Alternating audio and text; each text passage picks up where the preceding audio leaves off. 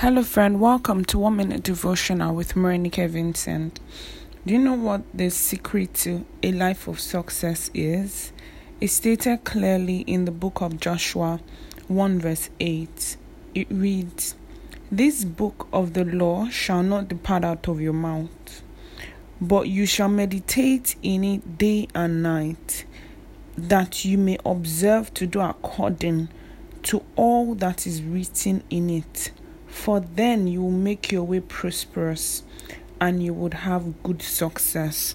So if you want to have good success in life, take the word of God as your only authority and milk it. Meditate on it as thinking on the scripture, muttering it to yourself, declaring it forth, studying it. Let the word work. If the word is not working for you, if it's not producing results, then it means you're not walking the word in faith.